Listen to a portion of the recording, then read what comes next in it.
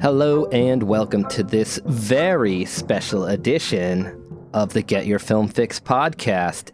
And I know we say it's special every week, but anytime it's a Paul Thomas Anderson movie, it has to be a special pod. Yes, as we are talking about his newest film, Licorice Pizza. It's a god-awful small affair to the girl with the mousy hair. I met the girl I'm gonna marry one day. But her mommy is yelling no, and her daddy has told her to go. Listen, young lady. But her friend is nowhere to be seen. So how'd you become such a hotshot She actor? walks through her I'm a showman. That's what I'm meant to do. to the seat with the clearest view. Then she's hooked to the silver screen. Do you know who I am? Yeah. Do you know who my girlfriend is? Barbra Streisand? Barbra Streisand. Sand. Sand, yeah, like sands. Like the ocean, like Barbra beaches. Streisand? No, like Streisand. Sand. But the film is a sad thing for. This is fate that brought us together. But she's lived it 10 times or more. Our roads took us here. She could spit in the eyes of fools. You're not my director. They ask her to focus on. Do you really want to see my boobs? Can I touch them? See you tomorrow. I didn't introduce ourselves. I got so excited about the actual pod, I forgot to. I'm Jeremy Fisk, that's Chapin Hemingway, and also Lee Carlo. All right, guys. So, PTA, Paul Thomas Anderson, one of our favorite film directors, and I would venture to say one of the most respected, critically respected film directors working today. He has this new movie out, Licorice Pizza, starring Alana Haim and Cooper Hoffman. Both have never been in a movie before, as far as I understand. Alana Haim is a singer. I guess Paul Thomas Anderson has done some of her music videos before, so I'm sure that's where that relationship started. And Cooper Hoffman is the son of longtime collaborator with Paul Thomas Anderson, Philip Seymour Hoffman.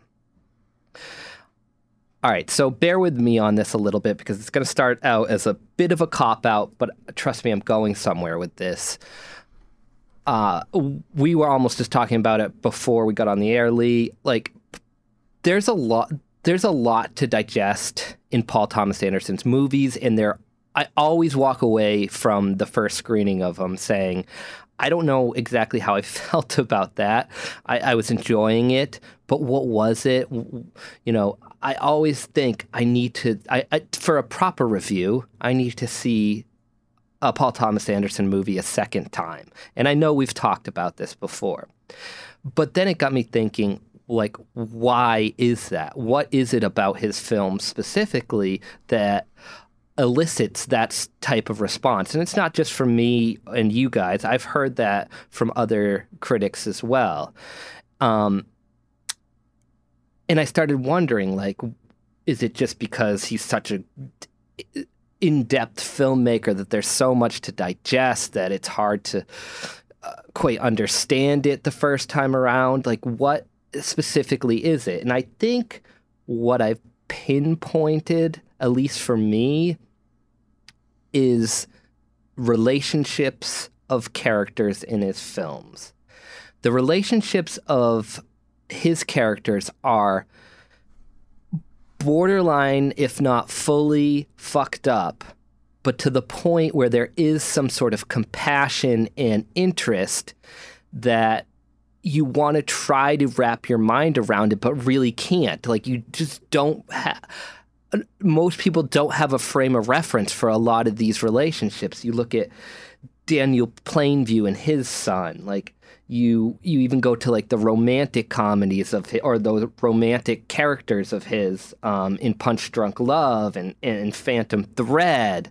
You look at Lancaster and Freddie from The Master. Anyone in Boogie Nights and Magnolia. And even all the way back to, like, Hard Eight. With Philip Seymour Hoffman and John C. Reilly. None of these relationships are in any way traditional, which makes the films more unique, and I believe it's what draws you back to him, because you're trying to figure out how these humans on the outskirts of society almost every time in one way or another connect to each other.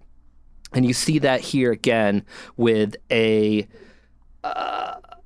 inappropriate relationship maybe between Alana, who's like 26, I think, and Cooper Hoffman, who's in high school, a borderline statutory relationship that somehow Paul Thomas Anderson romanticizes in a very nostalgic way, and I think pulls off. But would you guys agree with me that that's part of the intrigue of his movies and why we're always saying, I got to see these again? And if so, do you think this film fits into that category? Yeah, I think that's a really astute observation. I hadn't really thought of it like that. I think it might not be, I mean, you're right about the relationships. I might phrase it as just like the characters don't behave like normal movie characters do. I mean, I think Plainview is a great example of that. The two, Lancaster Dodd and Freddie from The Master in particular. But you don't think the relationship between those characters are the crux of it? Well, I think, no. I mean, I think that relationship is odd. I think that both those characters, and at least in The Master, are enigmatic. They aren't easy to figure out. They aren't obvious in what they're doing. I mean, even what in... after having seen The Master many, many times and you know, tried to dissect it, I'm not even sure now what Freddy is up to. Like in my mind, he has trouble experiencing this new religion that Lancaster is trying to teach, and that's a big frustration. I think to me, no, it's not the relationship so much as it's the characters. I mean, I know that the relationships. Well, how about it? What if I put it this way? Not necessarily the relationships, although that's a key part of it, but the motivations the characters. Yeah, I think that's great, and I think it works here too. I mean, with Cooper Hoffman's character, he's just unlike any 15 or 16-year-old I've ever seen on film. You know, he's got these businesses. He's sort of charming but geeky. He doesn't fit into like a mold really. And yeah, that's I wouldn't say it's hard to relate to, but it takes some, I don't want to say study, but it takes some focus to figure out what PTA's characters are all about. I mean, I don't really know about Boogie Nights. I'm not as big a fan of that movie as you guys are, but certainly everything else he's done. Boogie Nights, I would certainly say those characters are very curious in their motivations. And I think as an audience member, trying to figure those out, because there's no judgment from PTA, as you can clearly see from this movie. I mean, you have a 26-year-old and a 15-year-old, and he makes that relationship somehow work. I mean, you're not ignoring it, but at the same time, there's no judgment coming from his side of things. You also want them to get together. Yeah, in a way, you're rooting for it. So I think that's a big part of what makes him a fascinating director, is because he pulls you in on these characters that you go, who is this? Why are they talking like that? Why are they doing this? Well, but there's realism to them, and they're fully developed, and you want to either see them succeed as porn stars or oil tycoons or whatever, or see them fail. But you at least have a rooting interest that you may need to see again in order to fully kind of, or maybe you never comprehend it, but it's interesting enough that your brain goes, I need to see that. So that was a little bit of a point I wanted to bring up, Jeremy, that PTA is so good at defining his characters and fleshing out his characters, both as a writer and a filmmaker. And I think, to your point, that's what makes the unusual character, the unusual relationships, the non-traditional aspects of these characters and relationships work so well in his movies. I don't, on the other hand, think that's necessarily what forces us to feel like we need to see the movies again. I mean, maybe it's part of it because I think it's a really good observation, like Chapin said, and I hadn't thought of it. So it certainly could be part of it. I had more the thought that, like, we struggle to necessarily understand what his movies are about the first time around. Because if you go through that same list, like Magnolia, There Will Be Blood, Phantom Thread, I think especially, The Master definitely, and I think even here with Licorice Pizza, you start to wonder, like, whose story is this? What story is he trying to tell? And what is the motive for that storytelling? And I think that is really what brings me back and what makes me want to kind of uncover the truth of the movie. Maybe in addition to the characters, but I think the fact that he's so good at defining these characters and building these characters and relationships that, at least, you know, especially in this movie, obviously since it's most recent, and then movies I've seen plenty of times like Boogie Nights, despite how fucked up it is, the relationships that Dirk Diggler has with Julianne Moore and Heather Roller Graham Girl and all these yeah. people, and, like, you know, I think you're just, like, all on board with that quote unquote family, and I think he's maybe the best at that. You know, there's other filmmakers that come to mind. Tarantino defines characters as good as anybody too, but I think. But weirdly, his characters are more like Tarantino's characters are more traditionally motivated, whereas PTA's characters are not traditionally motivated. I read a review of this movie. It was just the headline of it, and I didn't read the whole thing because I thought it was asinine. But somebody had said, like, what PTA does so well here is able to capture childhood, and I'm like, what kind of childhood did you have? I mean, what's his name? Gary, Cooper Hoffman's character, is very much an untraditional sort of child. He's like this business owner and actor and lives a life that I couldn't even have imagined living as a kid. So I don't think I think that review would have been an insult to PTA. I think he would have thought, well, no, it's not traditional childhood in any way, shape, or form. It doesn't really capture that. No, I sort of looked at this movie almost as like a memory of PTA's in some way. And what I mean by that is if you look at kind of the strange things that are happening, and not strange like frogs falling from the skies, but strange like this character owning all these types of businesses and, you know, having this friendship / relationship with a woman 10 years older than he is, and, you know, being an actor and having experiences with these famous actors and directors and people around Hollywood and in the Valley. And it felt to me very much like, you know, snippets from someone's past as they remember it. And so rather than saying like this is about childhood, no, this is, I mean, you could parlay that into a take that suggests like these are the things you remember about childhood, and like, oh, I knew somebody who like sold mattresses, and like that turns into a bigger story or something like that. Because I think on its own, and maybe if we read the whole review, it would suggest it would discuss it. But like to say like this is just a movie about childhood, or even to just say this is like a movie about nostalgia, I think undersells it to a certain extent.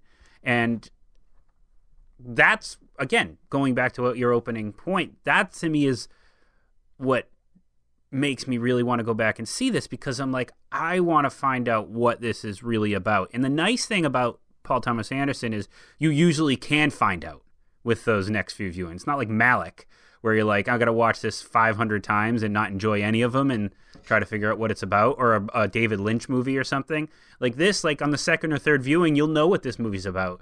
And usually that makes them get better and better with each viewing. Yeah, I wonder who in his childhood owned the mattress place, because that's also brought up in Punch Drunk Love. I feel like that is. I like the idea of Gary grows up to be the mattress man played by his dad. That's brilliant. But like a lot of times when we're discussing PTA and films like The Master and Phantom Thread, a word that gets tossed around a lot is like he just sort of captures a mood. He can figure out a tone and a mood that sort of you want to mainline into your veins without even knowing why. Which I think he does to an extent here, a little bit. Do you guys agree? I think he captures it. See, I disagree. I think he does really capture childhood. I mean, it's in a brilliant way because it's this kid doing these things we've never seen before. Ordinary people doing extraordinary things, as we always say. But I think it does. I think it does capture that. I mean, do you remember when you were little and you guys were doing, you'd have like your lemonade stand and then you'd do, Right. you'd sell this or you try to sell flour, whatever it is.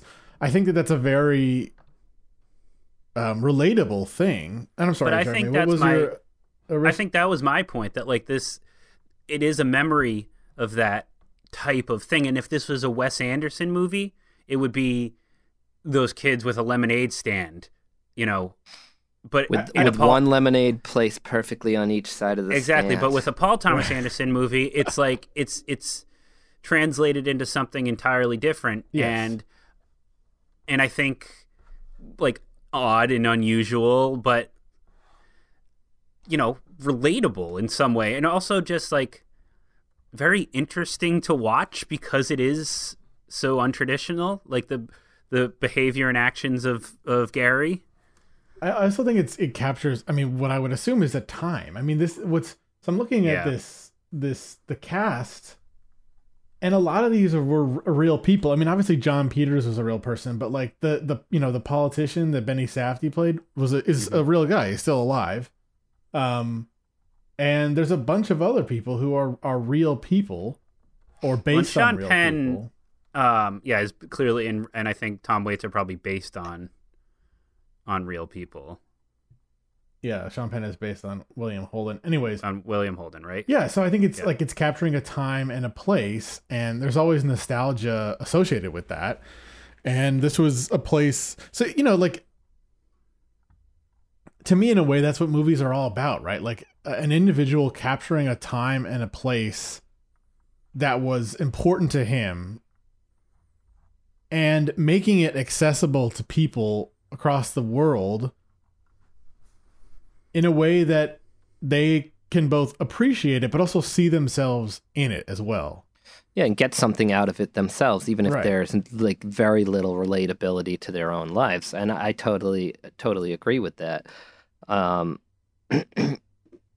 So did you guys, I guess we're dancing around, like, did you enjoy watching it while you were doing it? Were you like having fun watching it, or were you the whole time being like, oh, this is just interesting? No, I really liked it. And I think a huge credit, and we'll probably talk more about her, but a huge credit is to Alana Haim for that. Like I thought her performance was just incredible, and she was so likable and interesting that it was such a nice balance in the relationship with her and Cooper Hoffman's Gary, who didn't seem like a real person. Like, and not in a bad way. Like, that was the intent. Like, well, the things he's doing, and you brought it up. You're like, he's running all these businesses. He's selling mattresses. He's, then he's what's the other business he had after the mattresses? The arcade. Yeah. And it's just like he doesn't seem real. But then you have this like very grounded, unique, interesting character of Alana that counterbalances it in just such a enjoyable way. And I thought she was so great in this movie, but this movie just had a classic, and I mean classic as in like throwback PTA vibe, ensemble, lively, good music, interesting scenes that are just sort of scenes, but like you said, Chapin, reflecting a time and a place. And then by the end, it like you feel like you're leaving that time and place. Yeah, I totally agree. I mean, but I have to be honest that I was a little disappointed. What were you I'm a little disappointed myself, but what was your and I think your opening question, Jeremy, was astute in many different ways. But one is that, like, these movies tend to take not just like more viewings. I don't think us going back and watching it, I mean, I'm sure we gain some insight, but I think time really helps you get some perspective. And when we flip this on in, I mean, it'd be great if we could revisit it before the fixies. I doubt that's going to happen. But when we, revisit it when it is first released on streaming or whatever, I think we're going to gain more insight into it. And when we watch it, like There Will Be Blood, when we watch it 10 years later, I think it'll hopefully give us some perspective. But I really, I was thinking about this a little bit with our last week's movie, Don't Look Up, and wrestling with Lee not liking it, and Jeremy, you and I really liking it. And I think at least I like that movie so much because it does kind of what I'm always talking about around fixie season. It's saying something, and not every movie has to say something. Not every movie has to have a point of view. But this, I don't know what the point of this movie was, to sort of put it bluntly. I think it really did help make me feel nostalgic. I enjoyed watching it tremendously. The actors were great, but we go on these tangents where we spend some time with John Peters, and then we spend some time with Sean Penn's character, and I don't know what those scenes meant. I don't know what they were in there for. They were tremendously fun to watch. I was waiting for Bradley Cooper. I wanted more of Bradley Cooper, but I don't know what these tangents are meant to tell us. And I'm not, I'm confident that more will be illuminated as we watch this movie more and more, as I said. But on the first viewing, I just didn't know where they were going with it. And yeah, I think I had a similar experience. I still really enjoyed it. I'm almost certain it's going to be on my fixie list, but there are moments when you're watching this film where your brain's trying to kind of catch up to what the movie is showing you, because there's a part of your brain that always wants to sort of solve the puzzle, right? Like, it's like, okay, why are we seeing this? What does this have to do with what I've seen before previously? What does this have to do with that? Where is this going? And I think because the first time through you're working sort of overtime to maybe try to connect, not necessarily connect the dots in the plot, but connect what the filmmaker is trying to say to you, that maybe you miss a little bit, or the intent a little bit of just sort of being in the moment. I think that's possible. So, Chapin, I was struggling too, kind of at times, with like, what is this scene here for? And I think what worked for me, though, was that anytime Alana and Gary were together or doing things together, or the scene revolved around them, I was happy. Because, like I said before to Jeremy, like, as fucked up as this relationship is, and I was rooting for them. Like, I liked them. I wanted them to be together. Like, and you kind of see them drift apart, come back together, and, like, it all feels very natural. But when they're, like, delivering the waterbed to Bradley Cooper, and they're trying to, they run out of gas and have to back down the street, and you're kind of like, okay, like, obviously we know how we want this scene to end. We know what the stakes are, but what does this have to do with the rest of the movie? And to me, it was Alana and Gary are together on this adventure. And again, a memory or something like that. And all that stuff just worked nicely for me. And that, I feel like, was enough. But I had similar questions throughout, and I think similar immediate reactions. Be like, okay, like, is this an ensemble piece? Is this like is this just a series of moments? What's the direction the story's going? And I'm not entirely sure. I never really found it to be an ensemble piece. Well, it's not. Me I don't either. think I it actually is. found it kind of distracting that you had all these cameos in it. Yeah. You know, they'd pop up and not come back, and it's... I don't think it is an ensemble piece, but it does bring in all these different people all the time in the way that a lot of Paul Thomas Anderson's movies do, maybe aside from, I mean, I guess There Will Be Blood, The Master, and Phantom Thread don't, but all the other ones do. Yeah. What did you guys think of Bradley Cooper's character? I mean, he was just he was a blast, but did you ever feel like he was in a different movie than the rest of them? I mean, I thought that whole sequence was a different movie. Yeah. A little bit. You think so? Because even before you get to that, you have Sean Penn and Tom Waits. Like, you have all these, like, outrageous characters in the movie. Yeah, but that's the other section of the movie that I didn't quite understand either. I mean, like, you spent 15 minutes, or at least it felt like 15 minutes, on the build-up to that jump, and she just gets thrown off the motorcycle, and, you know, he comes and helps her. These were all fun scenes to watch, and again, like a blast, and not just that, like they felt heartwarming in a way that, like, to a level that only I think PTA can do, like in a very sophisticated, you know, from a film, you know, filmically sophisticated way, you know, like I think no one can do that better than him. But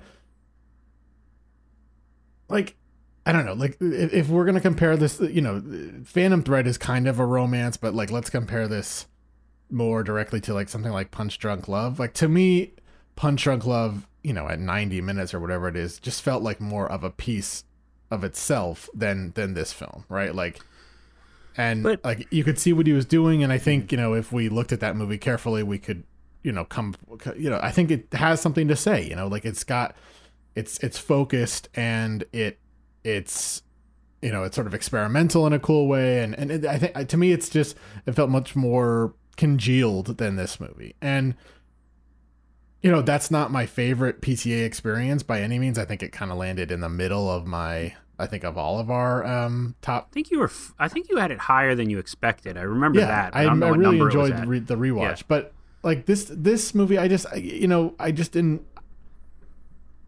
couldn't put together what he was trying to say with it, and I'm really interested in what PTA has to say, you know, and you know, he's made what probably is a movie that I feel like is one of the most successful films in doing something like that with There Will Be Blood. And so, you know, I'm disappointed as a fan, but as like a critic, you know, which I don't think we are, I don't know. I think it's a successful movie. It's like I said, it's a blast. But I just don't know if it's as substantive as his other films. So that's an interesting point. So you bring up Punch Drunk Love, which, you know, I would challenge a lot of people going into that movie to leave their first viewing knowing really what it's about. And again, Jeremy brought it up. It feels like a cop-out when we're reviewing the movie, but like, I think we'll get a lot out of this movie with additional viewings. I think we should all really try to see it again. It may end up on like the early release streaming, since it's already leaving some theaters. But for me, I think what I like so much about his ability to tell these like unusual stories, and you throw on top of it obviously his like expert filmmaking, which we can just, so that we leave a movie without ever feeling like we were completely shortchanged. So we can take that, and it will drive us to see it again and discover more and more. And I think like There Will Be Blood is the perfect example. Like, I was so disappointed when I saw that. And now it is arguably my favorite movie ever. I don't think this is as good as that, but I just think whether it's a cop-out or not, there is so much in a Paul Thomas Anderson movie that they are inevitably going to get better with repeated viewings. And it's not like the film festival thing where like you got to run it again, because it's still good the first time. But it may not be your favorite. It may not be a movie you love the first time. And look, like, that's not, you know, if we're going to talk about that and say that's what the story with this movie is, then Chapin, you're right. We're not critics. we're PTA fans that want to like the movie better than we did. But there was enough here for me to really enjoy this. And maybe I'm being overly optimistic about my second viewing because, like I mentioned to you guys, the theater I saw it in had sound issues. Definitely took away a little bit from the experience. So maybe I'm a little overly optimistic about what another viewing will do for it. But I liked it a lot. So I think this is certainly one of my favorites of the year. I mean, I could argue that it's evidence that it's not a banner year like you guys have been suggesting, because at this point it's not There Will Be Blood or Boogie Nights or something, but I don't know. I think this is a movie you guys should definitely try to see again. Oh, I definitely, if it's available, I will try to see it again, and not in the way I tried to see Tenet 3 times to just understand it, in the way I want to experience it and find those new things, because I know I will. I'm curious, what's a scene in this movie that sticks out to you guys? Is there moments that you go, oh, that's, that is, is part that part of this movie really worked for me? Well, I can tell you, we love the PTA push-ins and pull-outs. He did something different here with these those tracking shots. I know that's not a scene, but just I loved those though. They were so great, and somehow they filmed those in a way that it just looked like chubby Cooper Hoffman was running 50 miles an hour on that golf course, and it was just so compelling. And it's the same rig he used for the motorcycle scenes in The Master. Right. And it's just it's that. I mean, it's sort of a esoteric thing to talk about, but this idea of moving on, I guess the x-axis or whatever, pushing in and pulling out, that's one thing, but finding a compelling way to make essentially trucking left to right interesting is, I think, a really cool move he did here. Well, I similarly, not a scene, but what I really respected about this is the avoidance of cliches, because there were so many moments in this movie you're like, here's where they're going to kiss. Here's where they're going to get together. Here's where their fight's going to, they're going to have a blow-up argument. None of those things really happen. You have a bit of a Hollywood conclusion with those, tracking shots, those side-by-side tracking shots as they're both running. But it felt like an earned moment. But for the most part, this movie avoided cliches. And I was really happy about that, because I was just okay, if you want to do tell a romantic story with Paul Thomas Anderson at the helm, sure, it's going to be better than average, but it's not unique or what I'm looking for from Paul Thomas Anderson. But by avoiding those, typical cliche moments throughout the movie, it allowed it kind of kept me more engaged in their relationship, in their romance, because you weren't entirely sure what was going to happen. You weren't sure if these two were going to end up together in the end, or how they may end up together, or what their future holds, because the movie never really went down the path you'd expect. And that to me is something I liked a lot. The people I saw this with, some of them had a big problem with the age gap and how the movie ended. Did that register with you guys at all?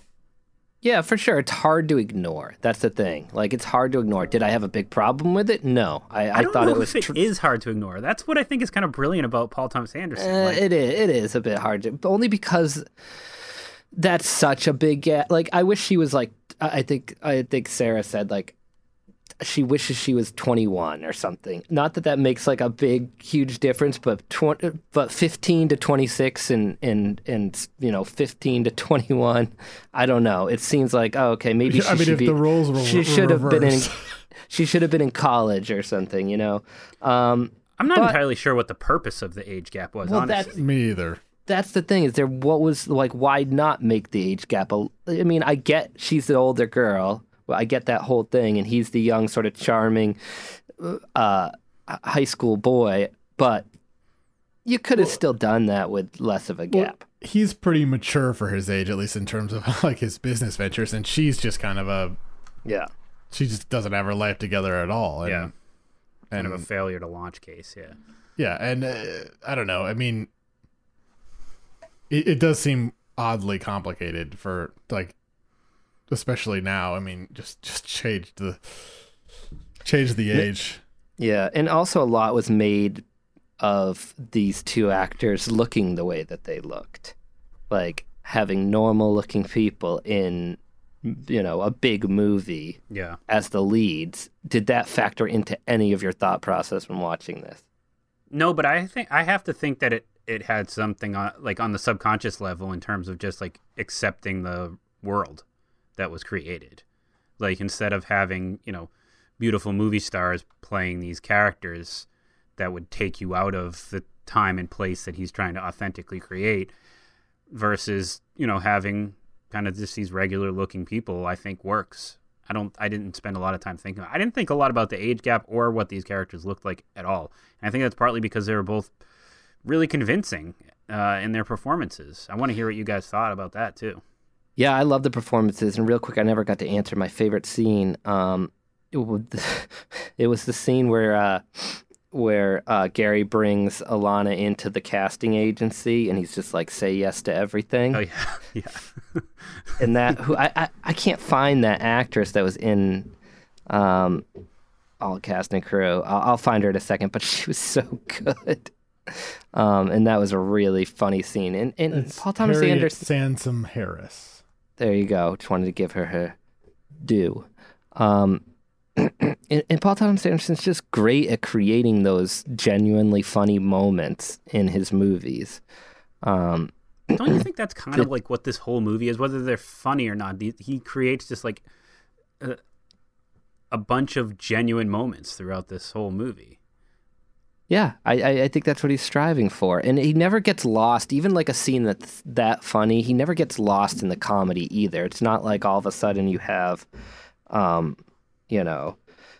this sort of, broad comedy moment where even though it is funny, there is like the broadest of broad comedy moments in this movie that somehow doesn't feel like broad, cheap comedy, with the scenes with John Michael Higgins and his Asian wives.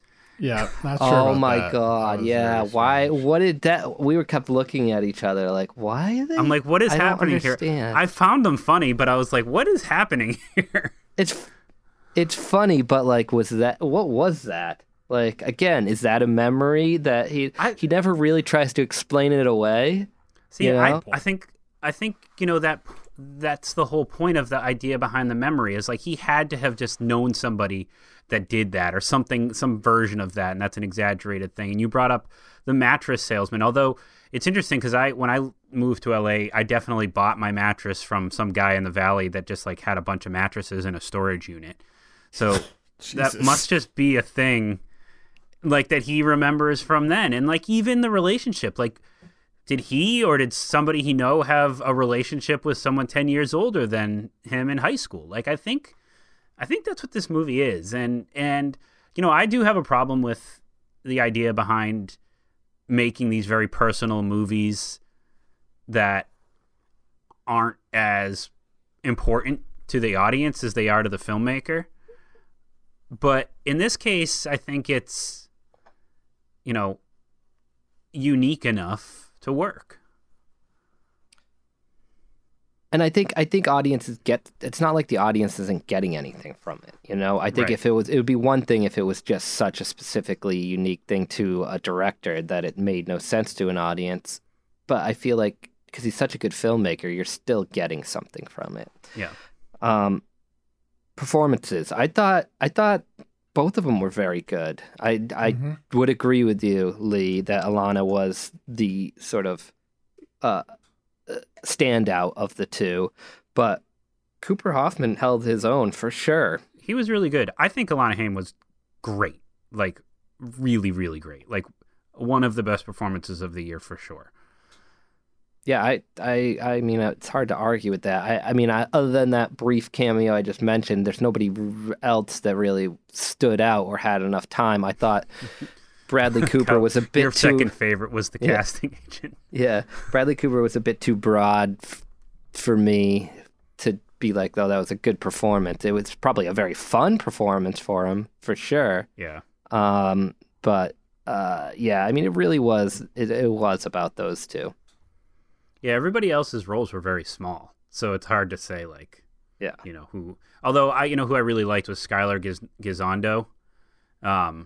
Oh, yeah, he's the good. he plays Lance, who dates Alana earlier in the movie. He's funny. I liked his performance a lot. He does that character really well and a few other things. So that was a good performance for sure. And John C. Reilly. Chapin, did you catch the John C. Reilly cameo? I did. Nice. We all got it. Leo's dad is in this movie. Really? George DiCaprio? He plays the guy who sells him as the first waterbed. Oh my God! Really? That weird looking guy. Leo's dad. Yeah, that's funny. So funny. Leo's one of those people that's like, It's weird when you find out that he has parents. It is. Yeah, he wasn't conceived in a manger. Jesus Christ, yeah. All right. Well, what else is there to say about this? I mean, technically, it's nearly perfect. I love the use of music in it. I mean, it's hard to get these movies anymore that have like sort of pop music that really hits on an emotional level, and not many people are better at it than PTA. Yeah. I wish we could. I don't know. What do you hope for, Chapin? What are your? No, I wish we could just dig a little deeper on this movie, but maybe there's nowhere to dig. I really think we need to see it again. I think we're going to have a lot more discussions about this movie, and hopefully some can be had this year, but they might not be. There's only really, I think, been one Paul Thomas Anderson movie that we have not discussed multiple times, and that's probably Inherent Vice. Which is the only one I've only seen once other than this one. We're not huge fans of that movie, and I actually think it would be an interesting rewatch, but every single one of his movies, the more we see it, the more time that goes by, the more they become part of our just everyday conversations. And I think that's going to be the case with it. I don't know where it will fall in terms of ranking his movies, but yeah. I just like this movie. This is his most expensive movie that he's made. Really? Yes. A lot of locations. A lot of locations, a lot of period stuff. Yeah. I remember they were running across a bridge and there was like a highway underneath, and I was like, oh fuck, there's period cars going under the bridge. I was like, oh, kill me now. All right. So finally, why is this movie called Licorice Pizza? No idea. I think it's because it's it alludes back to your memory thing. Yeah. Lee. Something had to exist. Yeah. Like this hodgepodge. It's kind of a little bit of a hodgepodge of his memories growing up, and maybe Licorice Pizza, not necessarily together. Yeah. But that was it. But that's the only thing I can really think of, and that might be a stretch. But I actually do have one more question for you guys that maybe we'll get a little bit more legs out of this podcast. Is whose movie is this? Like, who is this movie about? Is it Alana or is it Gary? I think it's Alana, honestly. I started to think that too. I think I left thinking it was Gary, but you have more scenes of substance about Alana and who she is than you do about Gary. Gary, you never really fully understand who he is. Well, here's a question. Who do you care about what happens to them after the movie's over more? I think that's your answer. Well, I think Alana deserves more, deserves best. You know what I mean? Why? Really? But she's the one who committed rape, allegedly. Statutory. No, but she is. So Gary, like, is he's smart and he's talented and resourceful, but he just kind of continues on the path that he's created for himself, and maybe changes a little bit for the sake of Alana. But Alana is the opposite, right? She's kind of not sure what she wants out of life. She gets high. She lives at home, changes jobs a bunch, and they're, dead-end jobs. And then, little by little, you start to see her finding her groove and becoming the woman she wants to be. And I think that's the journey you want to see be successful? I don't know. I'm pretty torn. I'm like, I think I'd lean Alana, but I also am very curious what happens to Gary after this. Does he go on to become an actor as an adult? Does his life fall apart? Does he become the mattress man? Yeah, that's what happens. We know and threaten Adam Sandler. Who knows? Runs a phone sex line. So evidently Gary was based on Gary Goetzman, who is Tom Hanks's producing partner, who made one of our favorite movies of 2020, Greyhound. Great film. And News of the World. So wait, how is he based on him? Was he an actor? Was he a child actor? His exploits as a performer and a waterbed salesman inspired his friend Paul Thomas Anderson's 2021 film Licorice Pizza. Oh. Well, now we know what happens to Gary. That seems like a very vague inspiration. I feel like that's maybe a small piece of... I mean, he sold waterbeds and he was an actor. Yeah. Right, but I don't think that's what inspired the movie, necessarily. I think he maybe got those ideas for the character there from him. Like I said, all these people from the past that he's known. When PTA phones into the podcast after listening to this, we'll ask him directly. So listen up for this next podcast where we ask Paul Thomas Anderson what this movie was about. Is there any point where we learned Gary's last name in the movie? Valentine. Oh, that's right, Gary Valentine. That's a solid name. Sounds like a stage name. The whole Haim family. How do you say it? Haim? Haim. I think it's Haim. Haim. The whole family's in the movie. Well, they're all playing themselves. They're all in the band. The band is the three sisters. No, I know that. Yeah, I know that. But their dad plays their dad. Yeah, it's pretty cool. Their actual dad plays their dad.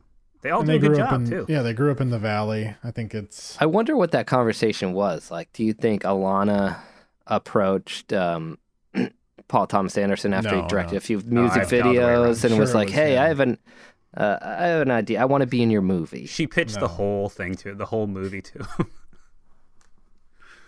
This is her idea. Anything else, guys? Technically, obviously, the movie was great.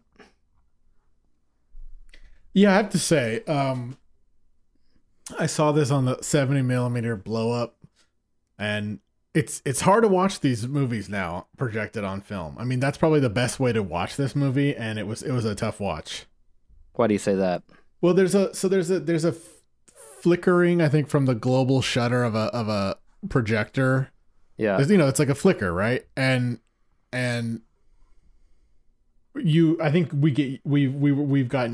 get used to that when you used to watch movies in 35mm in the theater, but now with digital projection and watching everything, like, that's not part of the viewing experience anymore. And so, like, if you just look off center a little bit, like, you can really see it.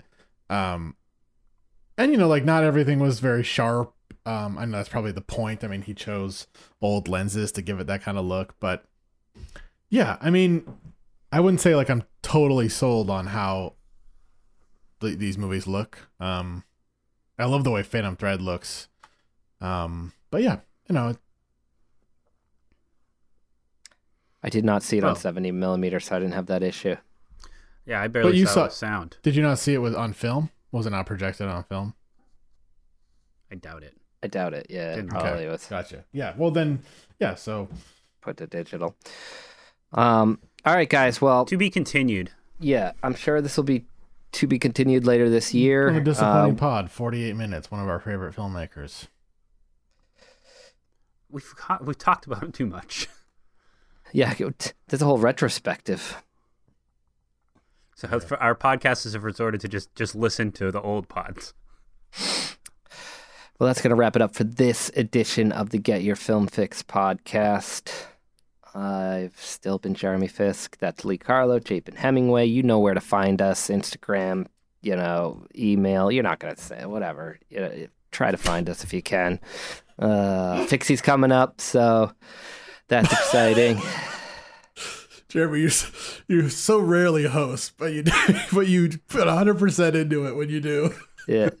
Omicron, fucking hell. So there you go.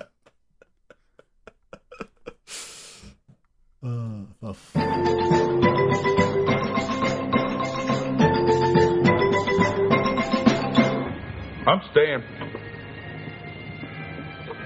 I'm finishing my coffee.